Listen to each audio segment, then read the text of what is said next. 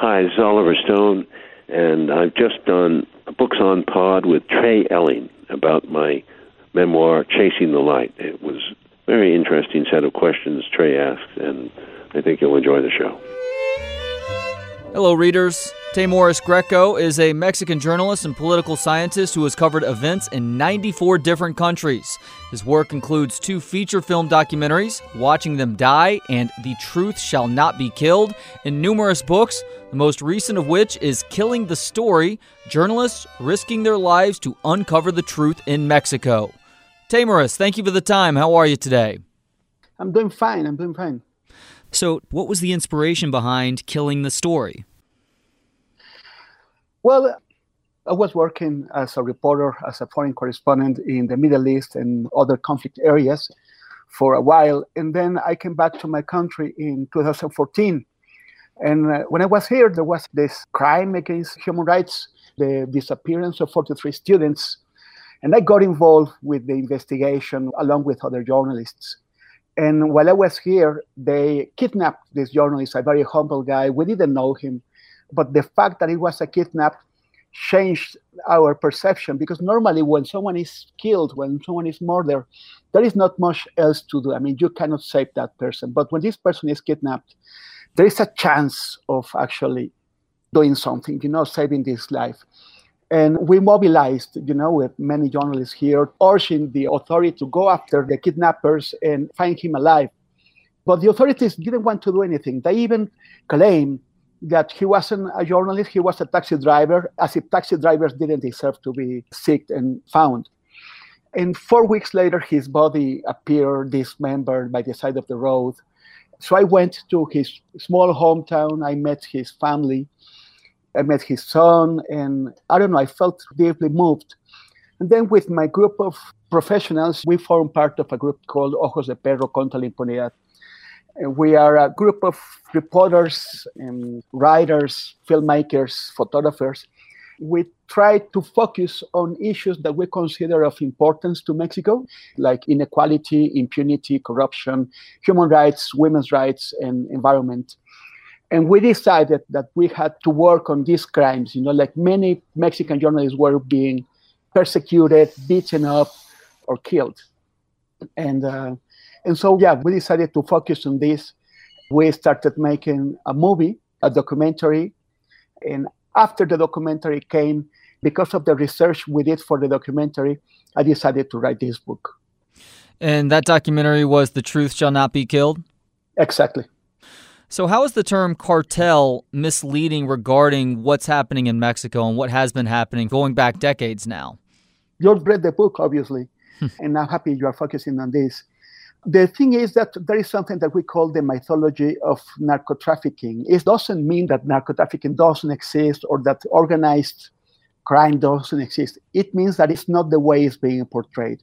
The term cartel was first used by prosecutors in Florida when they were prosecuting narco-trafficking organizations from Colombia. And these organizations had other names. But these prosecutors decided to call them cartels because in this way they could highlight what they consider a massive threat for the U.S. At the time, the memory of the U.S. public opinion was the word cartel was fresh because the real cartel, like the organizations of oil exporting countries, applied this embargo on oil, and it took the prices of fuel in the U.S. high. So people were afraid of cartels, and these prosecutors thought that it was a good idea to call them cartels, And in this way, they managed to convince juries and all that. And the word was very successful. Like it was a bestseller. We started using the word cartel all over, even when these are not cartels. A cartel is a group of producers of anything, of oil or maybe marijuana or cocaine. But it's a group of producers that associate them horizontally to change the prices of this product. And as you know, the producers of drugs, they are not associated. They are killing each other. I mean, it's not like the whole market is being manipulated by these people.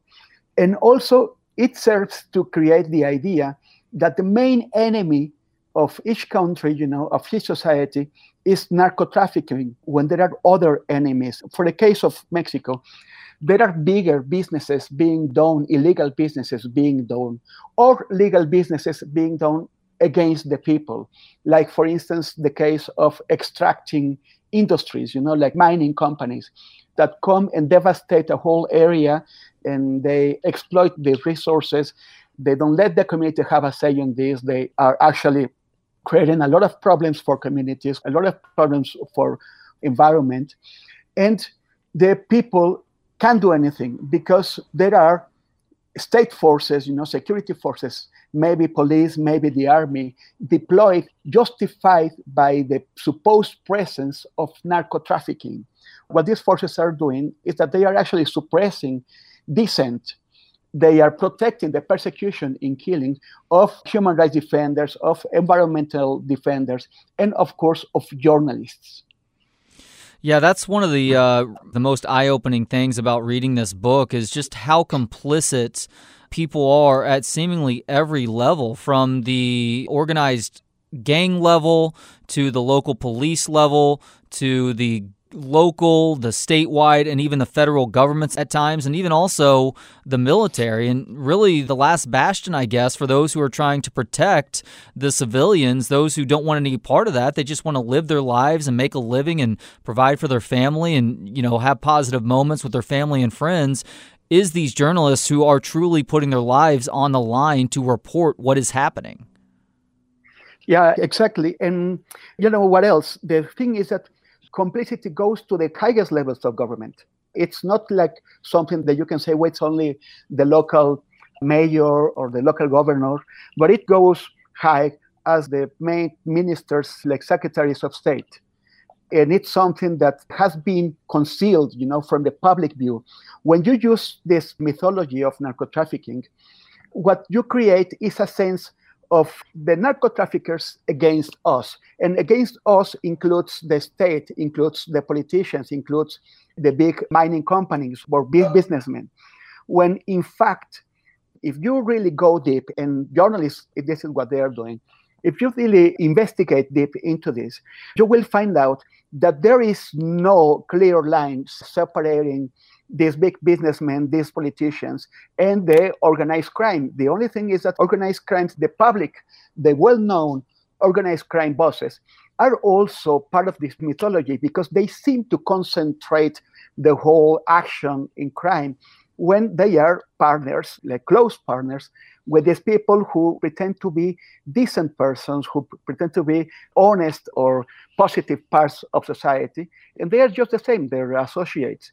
We have to understand that we are talking about not cartels, but big-time organized crime, and this involves people at the highest levels of every sector. Your first two chapters revolve around the life and death of Ruben Espinosa. Ruben covered crime in the state of Veracruz. He was concerned that there were two types of journalists in Mexico, those who served as a mouthpiece for the government and the riches and safety that went along with that. The other kind portrayed the actual reality, the truth of what was happening in the streets across Mexico. What are the challenges faced by the latter, these journalists who are trying to uphold the truth? Well, first is that these journalists are abandoned. The biggest media outlets, they are part of the game of power, like now you can't say that they are mouthpiece for the government because the government has changed, for the first time in a long time, since 2 years. But then they serve other powers.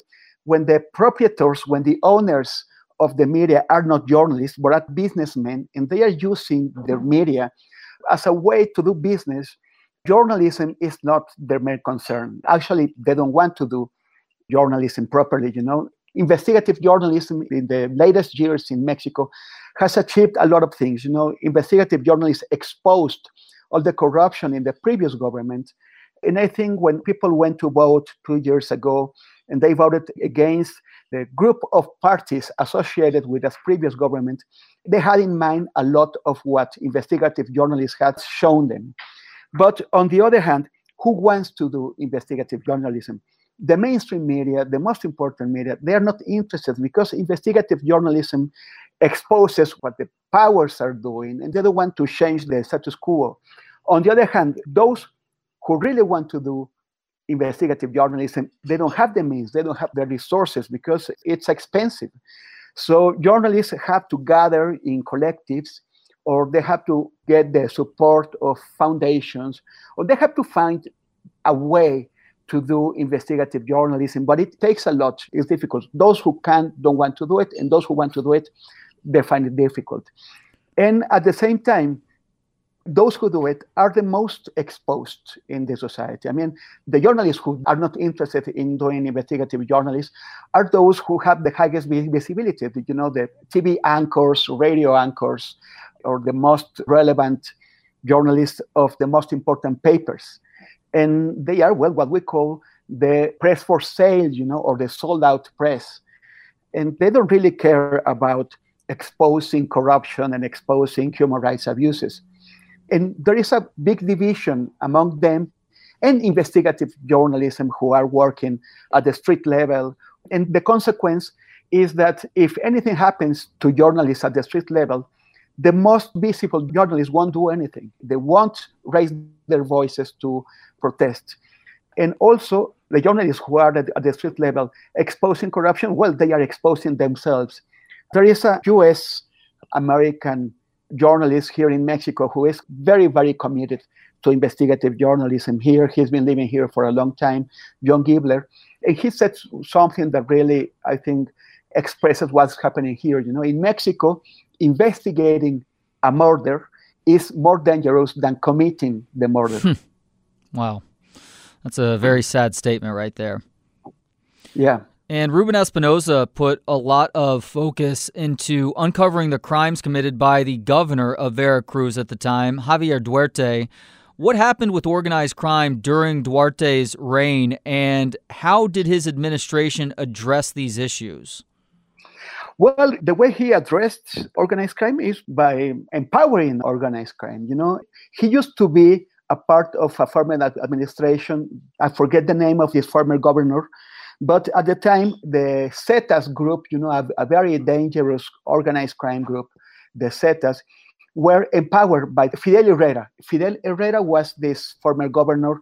He was the governor from 2004 to 2010. And Javier Duarte was part of this government. And in that time, the group of Los Zetas, they were privileged by that governor, and they had the open field to grow. But when Javier Duarte came, he changed allegiances, and he helped a different group that is known as Cartel Jalisco Nueva Generación. And he allowed them to come into the state and launch a massive war to fight the Zetas, you know, trying to control crime in the state. And journalists and the civil society and everyone, they were caught in the middle of this very vicious, violent, bloody fight.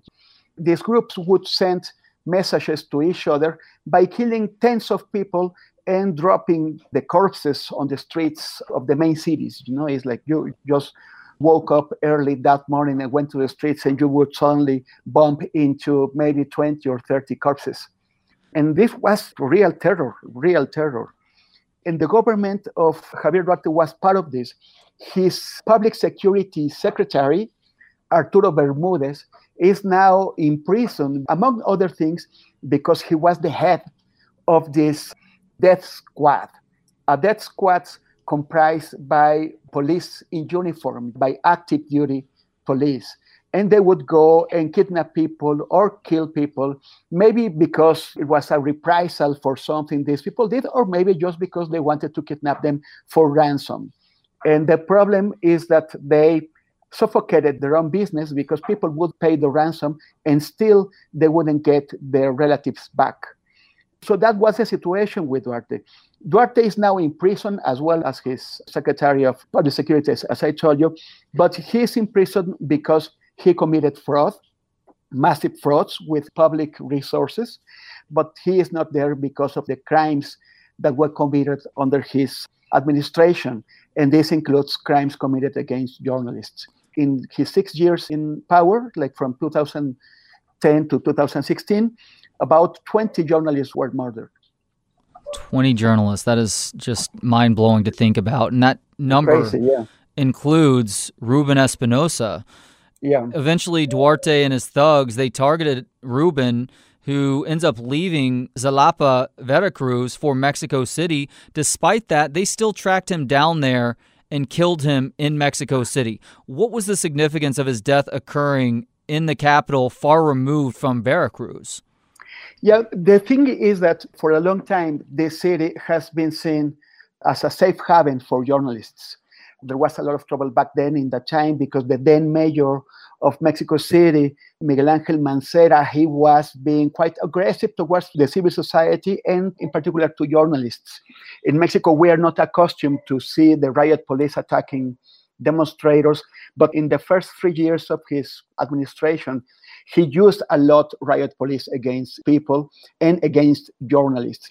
But we had to complain about this, about beatings like you see now in the US a lot, or maybe unjustified detention, but not murder.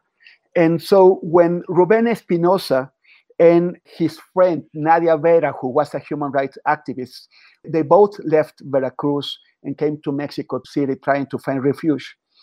And when they were murdered, along with 3 other women in the flat where they were staying at, in the Narvarte middle-class neighborhood, it sent a very, very bad message. You know, it made us understand that even Mexico City was not safe enough as to protect us from powers in other regions. We all felt at risk of the long hands of state governors or state powers who wanted to kill us. It was very, very shocking to us back then. People really felt that there was nothing in this country that could protect journalists. Moises Sanchez was another journalist who lost his life in pursuit of the truth. Just how dedicated was Moises to the craft of journalism and making sure that he was doing so in a manner that was truly bringing information to the people?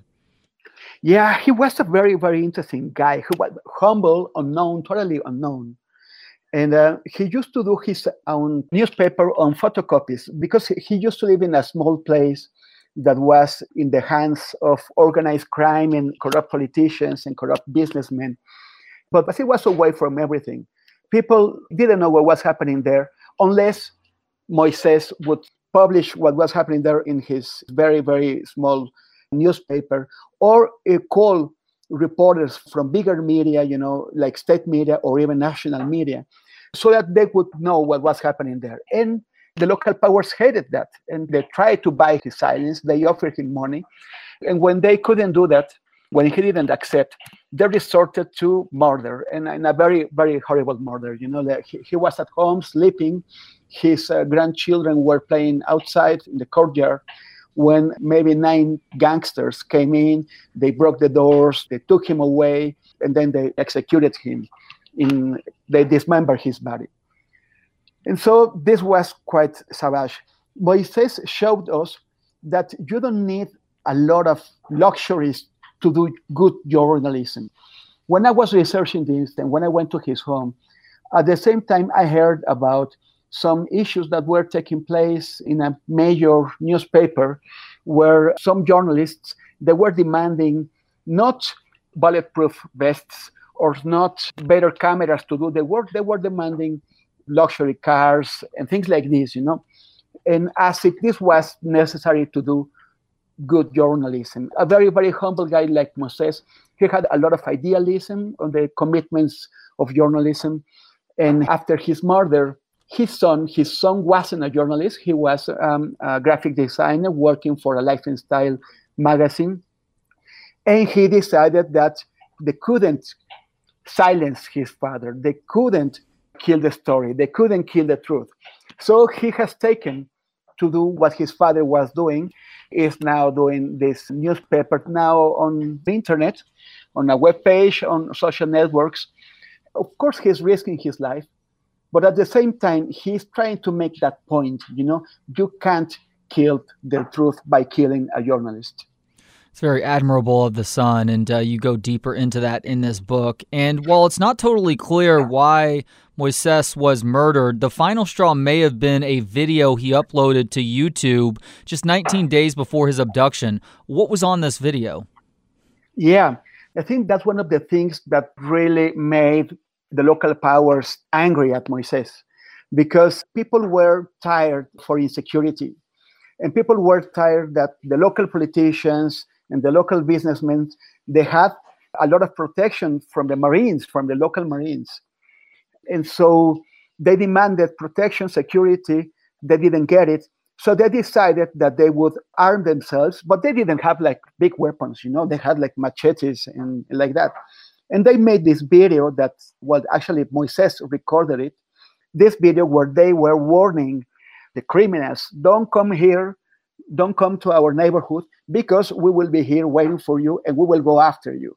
And so this video was taken or picked up by national media and exposed how the levels of insecurity were too much for the local people, in this neighborhood, in this area. This humiliated the local mayor and the state governor, and this was probably what finally pushed them to act against Moises. Pedro Canché was of Mayan descent and uncovered corruption in the state of Quintana Roo, the eastern part of the Yucatan Peninsula that contains from Cancun all the way down to Chetumal. Why was he jailed by Governor Roberto Borge? I think this is interesting for many people outside of Mexico, because when you speak of Mayan people, you think of people who lived 500 years ago or more. And actually, the Mayans are still there. And many people go to Cancun and they go to its beaches and have a nice time. And they don't think that there is someone who is suffering from marginalization, from poverty in this very area. And these Mayans, who are just still there as they were a long time ago, these Mayans are protesting because racism still exists in Mexico, and they are victims of this. So they protest, and Pedro Canché, who is a Mayan journalist, he videoed their protests, and he personally challenged Governor Roberto Borge to come out and debate with him and explain what was happening there. And Roberto Borge was a white person, very, very, very proud and arrogant, and he felt that how did this Mayan guy could dare to challenge him? So he ordered to put him in jail under phony charges, and they even tried to kill him, to murder him in the jail. Luckily, he was protected by other inmates who knew him and who regarded him as a very positive person who could help them to do things, who could also help them to earn some money, like by waving hammocks or things like this. And then Amnesty International, Article 19, which is a London-based international freedom of speech organization, they helped to get Pedro out of the jail, but they had to literally smuggle him as he was left free and he left the prison. They had to smuggle him out of the state. Otherwise, the governor's thugs, they would come after him and kill him. And the funny thing is that he had the chance, and this is quite rare, of exacting some kind of revenge on the governor, because this governor is also in jail today, but he was first jailed in Panama. He was staying at Panama's Trump International Hotel, and he was detained by Interpol there. He was jailed in Panama, and Pedro Canché went to visit him, asking for an interview. Governor Borge, or former Governor Borge, he didn't want to give the interview, but then he made a mistake. He ended up in front of Pedro Canché, and Governor Borge wanted the guards to expel Pedro Canché from the jail, and the guards reminded him, you are not the governor anymore. You are not even in the country. You are in jail, and you cannot give orders here. That is hilarious, and it was a great bit of revenge for a guy who had been royally screwed over by Borge. What is Proceso? It's a paper that was founded in 1976. What is the importance of Proceso in this story that you're telling in killing the story? Yeah, in Mexico, journalism has always, historically been linked to power, to political power. It has always served that power. The idea of independent journalism came quite late, and it was very difficult for journalists to do journalism away from power. And power would see them as enemies, of course. So the most important attempt to do independent journalism in Mexico was launched in 1976 when they founded this weekly, Proceso. And now there is a lot more investigative journalism than there was, but for many decades, Proceso was the beacon of journalism in Mexico. And of course, it had to suffer reprisals. Like it suffered boycotts, like advertising boycotts, both from government and from business. Business didn't want to buy adverts on its pages. And even like former President Jose Lopez Portillo, he said, I'm not going to pay them for them to beat me up. He didn't want to pay for criticism, as if the public budget was his own budget, was his own money. Proceso is now living very, very tough times. First, the crisis of the industries, of the media industries, and then the crisis of the pandemics has put Proceso in very, very dire times. I don't know if he's going to make it out of the situation, but I think that if I wanted to provide the U.S. readers with a good portrait of what journalism is in Mexico, I had to show them what Proceso is. How instrumental has Proceso been in helping to develop young journalists? Well, yeah, many of the journalists that you can see today, both good and bad, because some of them actually sold out, they first started in Proceso. They did all their best works as journalists for Proceso. The problem is that it takes a lot to do independent journalism in Mexico. If you look at the people at Proceso, they are not rich people. Their salaries are quite in the middle, you know. I mean, if you want to make some money, then you won't be doing investigative journalism. And some of these guys understood this, and they actually sold out. I'm thinking of Carlos Marin and others. So to me, because when I was in my university years, I was a conspicuous reader of Proceso, and I would be reading these journalists. It was a very big disappointment to see this. And now that I'm 50 years in the moment, I can tell the young readers, the young students of journalism, that it's not something that is going to happen to all of us. You know, it's not that we all have to sell out. And many of my colleagues are examples of that. There are like great journalists who refuse to sell out. And this is part of what the story of Proceso tells us about, how some people sell out, but others won't. Has technology made doing the job that it is that you and so many others are trying to do, has that made it easier for you to do that job and not have to worry as much about the consequences? Well, a lot of the journalism that is being done today is more like data journalism, or they use the transparency laws to get some information that formerly was beyond our reach. And you can do that from your desk.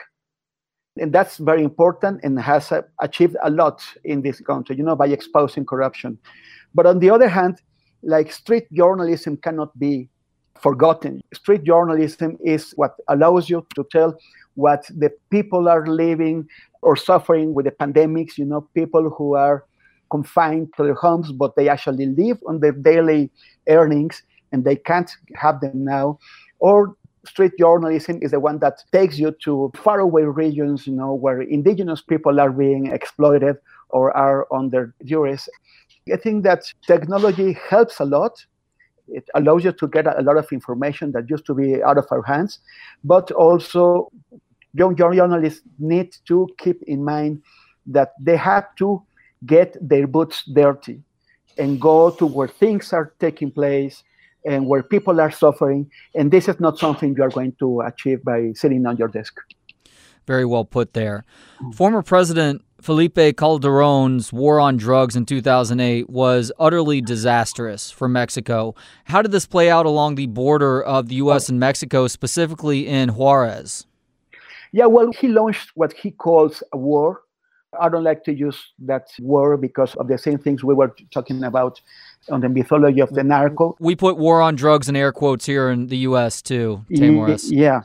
If you convince society that we are at war, then you will convince society that it has to allow you to deploy security forces where they shouldn't be, to put massive budgets into public security and things like that. We are in a conflict, of course, but I have lived war. I have lived war in Iraq, in Syria, in Libya, in Gaza, and we don't have foreign airplanes bombing our cities, and we don't have tanks on the streets. I mean, this is a different thing.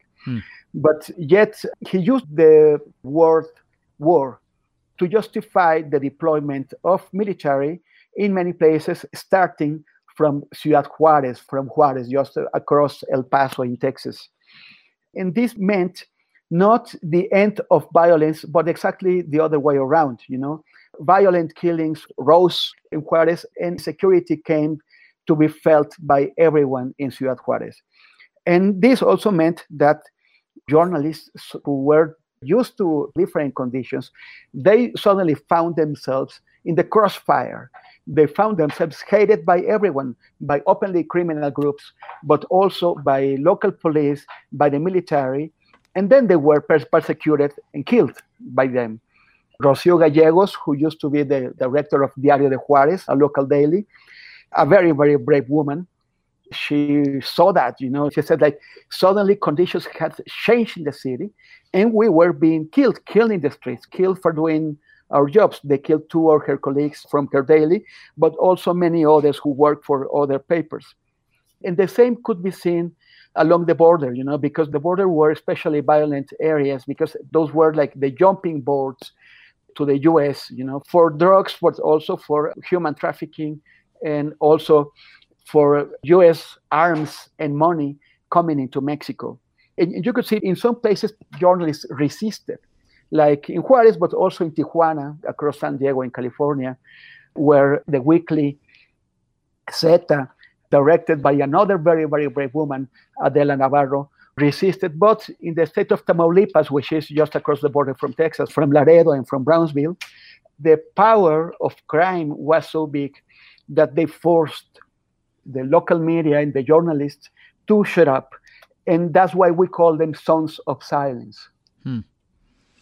Is political asylum a possibility for Mexican journalists along the border who are in trouble? Well, many Mexican journalists who have been threatened or even who have suffered beatings in attempts, many of these journalists have tried to ask for asylum in the U.S., but there are a lot of obstacles. Judges deny asylum, and on the grounds that they don't believe that these journalists are actually at risk. And there is a lot of evidence provided there, but then this is not well taken by the judges. And this means that then these journalists, they have to go back to Mexico where they risk murder as well. What happened in Apatzingán, Michoacán on January 6th, 2015? Yeah, this is one of the signs of good investigative journalism that is being done, and how the powers that be try to stop it. There is a very, very courageous Mexican journalist, a female called Laura Castellanos, and she went to this town in the state of Michoacán to investigate the killings of 16 people. The federal police version was that these people had shot at them, and sometimes that they had even killed each other, by friendly fire. What this lady found out, what this journalist found out by interviewing 41 witnesses on record, on audio, was that it had been a massacre where the people who were killed, they didn't even have the weapons or the chance to defend themselves. They were just massacred by the federal police. But this took a while to go to the public knowledge, and this news was tried to be stopped. I mean, this was going to be published in a very important Mexican newspaper, but people from inside the paper, they let the government know that it was to come up, and they tried to stop it, and they ordered the paper to stop it, to not publish it. And the paper tried to do it, but then Laura Castellanos had the complicity of other people, of editors within the paper, and the support of the organization I mentioned already, Article 19. So they managed to go and publish it in a portal of journalist Carmen Aristegui, who had suffered. She had been expelled from radio before on the orders of then President Peña Nieto. So it was the reunion of two female journalists who were suffering censorship, and they gathered together to take this news out. And they did it in a kind of tricky way, because they got also the support of international media, because if these small media outlets publish it, mainstream media in Mexico just don't pay attention to it, they just silence it. But they also got some international media to publish at the same time what Laura Castellanos had found, and this forced a public response from the federal government. And if the presidency responds to this forces national media, Mexican media, to talk about it and publish it. I mean, this was the way they found to create an echo chamber that will serve to take it to the public opinion instead of this news being silenced. Who are Las Rastradoras, a.k.a. the Trackers? There are so many people who have disappeared in Mexico during these years of conflict. And the government just doesn't take care of trying to figure out what happened. There is a very illustrative example of this.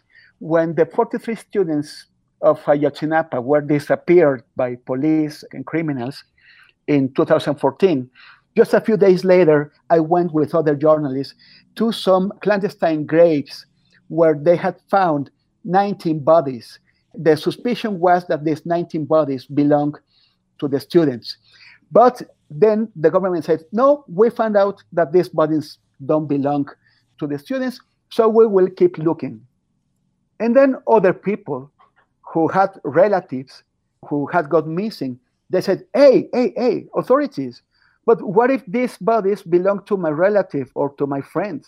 I mean, how come authorities can disengage themselves from investigating who these 19 bodies belong to?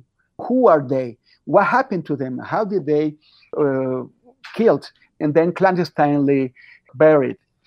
And so this tells you a lot of what has happened in the country. So there are a lot of people who are looking for their relatives. They go to places where they believe that can be a clandestine grave, and they dig them themselves. Las Rastreadoras, the trackers, they are a group of women who are tracking their missing relatives in the state of Sinaloa. The state of Sinaloa must be 600 miles south of the border of Arizona. And this journalist, Javier Valdez, he went to find out where the trackers went to it, Las Rastreadoras, and he published articles on what they were doing, on the work, and he is the one who nicknamed them Las Rastreadoras, the trackers. And he was a journalist quite concerned with what was happening to simple people, to the sons of the people who had been killed, to the children of these people who had been killed, or just normal, regular people. And for this, he was quite appreciated and loved.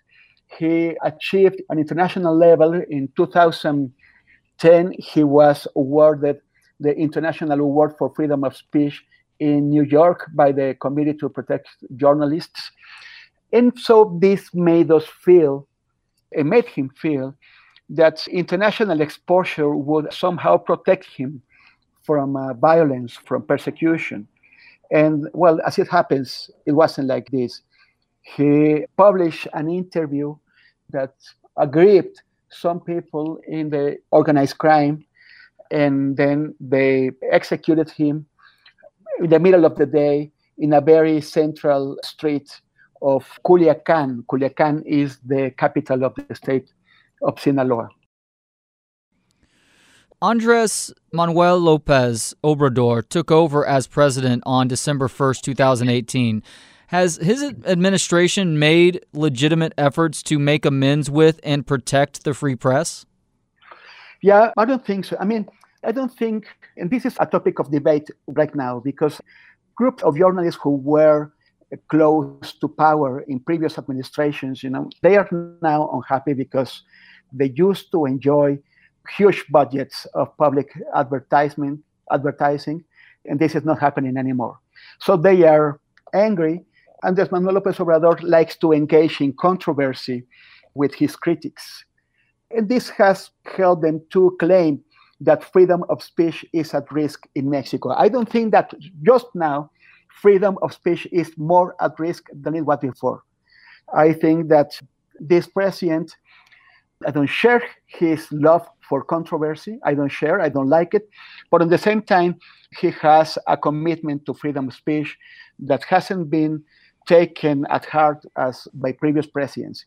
But on the other hand, he may say a lot of things. He may say that he really wants to preserve the freedom of speech of people, but in the streets, journalists are being killed at the same rate as they were before. It is as dangerous now to go out to the streets to report on corruption, on human rights abuses, as it was before. I think that to believe that López Obrador, his commitment to freedom of speech, needs to be matched by actions at the level of the judicial system of justice, and we are not seeing that thus far. In your opinion, how can the government, through judicial system or otherwise, do a better job of protecting journalists? I think that if you can get away with murder of a journalist, you will feel compelled to keep doing that. If you know that there is this noisy or this annoying journalist that you would like to get rid of, you can actually kill him and nothing is going to happen to you, then you will just go after him or after her and take him out or take her out. And so I think that impunity is the key to help freedom of speech to be restored in this country. If those who want to kill journalists know that they will be investigated and prosecuted and jailed, then they won't risk killing a journalist. They must know that you can't kill a journalist and get away with it. I'm curious to know if you have seen the Netflix show Narcos Mexico, and if so, if you like the show, if there are things that you think the show got right, and maybe if you think there are things that the show got wrong. Well, actually, in Mexico, we are highly critic of what we call narco series or narco novels. As I was saying before regarding the narco mythology, the word narco is a best-selling word. And so you can use narco in anything and you are going to sell a lot. And this is what happens with this narco series. They help to romanticize and depoliticize a very political and unromantic thing as the narcos, you know? Maybe you remember when Sean Penn and this actress Kate del Castillo, they came together to meet with El Chapo and they interviewed him and there was a lot of romance. It was like a TV series, and that's not the reality.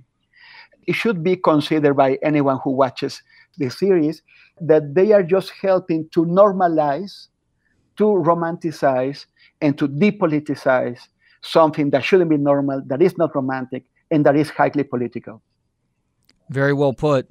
And final thing, you write that resignation to physical punishment is almost a job requirement for a journalist who's truly telling the truth in Mexico. What is the most physically threatened you've ever been doing what you do, either in Mexico or someplace else around the world? I wouldn't say it needs to be like that in the whole country, but in certain areas, you know, like Tamaulipas, in other areas. I have enjoyed a quite free professional life, and I can't complain about that, you know. I live in Mexico City, or I live elsewhere, you know, in other countries, but my practice is mostly in Mexico City. When I go to other Mexican states, or I go to small places, or dangerous, risky ones, I know that I can get in, and then I make sure, because I'm cautious, I take cautionary measures, I make sure that I can go out. But the people I speak to, the local journalists, they stay there. And that's why I myself, but also with my group of colleagues, we always try to make sure that the focus is put on the people who are really at risk, the people who live in small places or work for small media and they don't have so much exposure, and lives in areas where they do kill a lot of journalists. Like in this century, in these 20 years, we had only one murder in Mexico City, while they had tens of them in Veracruz or in Sinaloa or in Tamaulipas. Temoris Greco is a Mexican journalist and political scientist who has covered events in 94 different countries. His work includes 2 feature film documentaries, Watching Them Die and The Truth Shall Not Be Killed, as well as numerous books, the most recent of which is Killing the Story, Journalists Risking Their Lives to Uncover the Truth in Mexico. Temoris, thank you so much for the time today, and thank you for this important book. Thank you so much, Trey, and I want to say hi, say hola to all your public.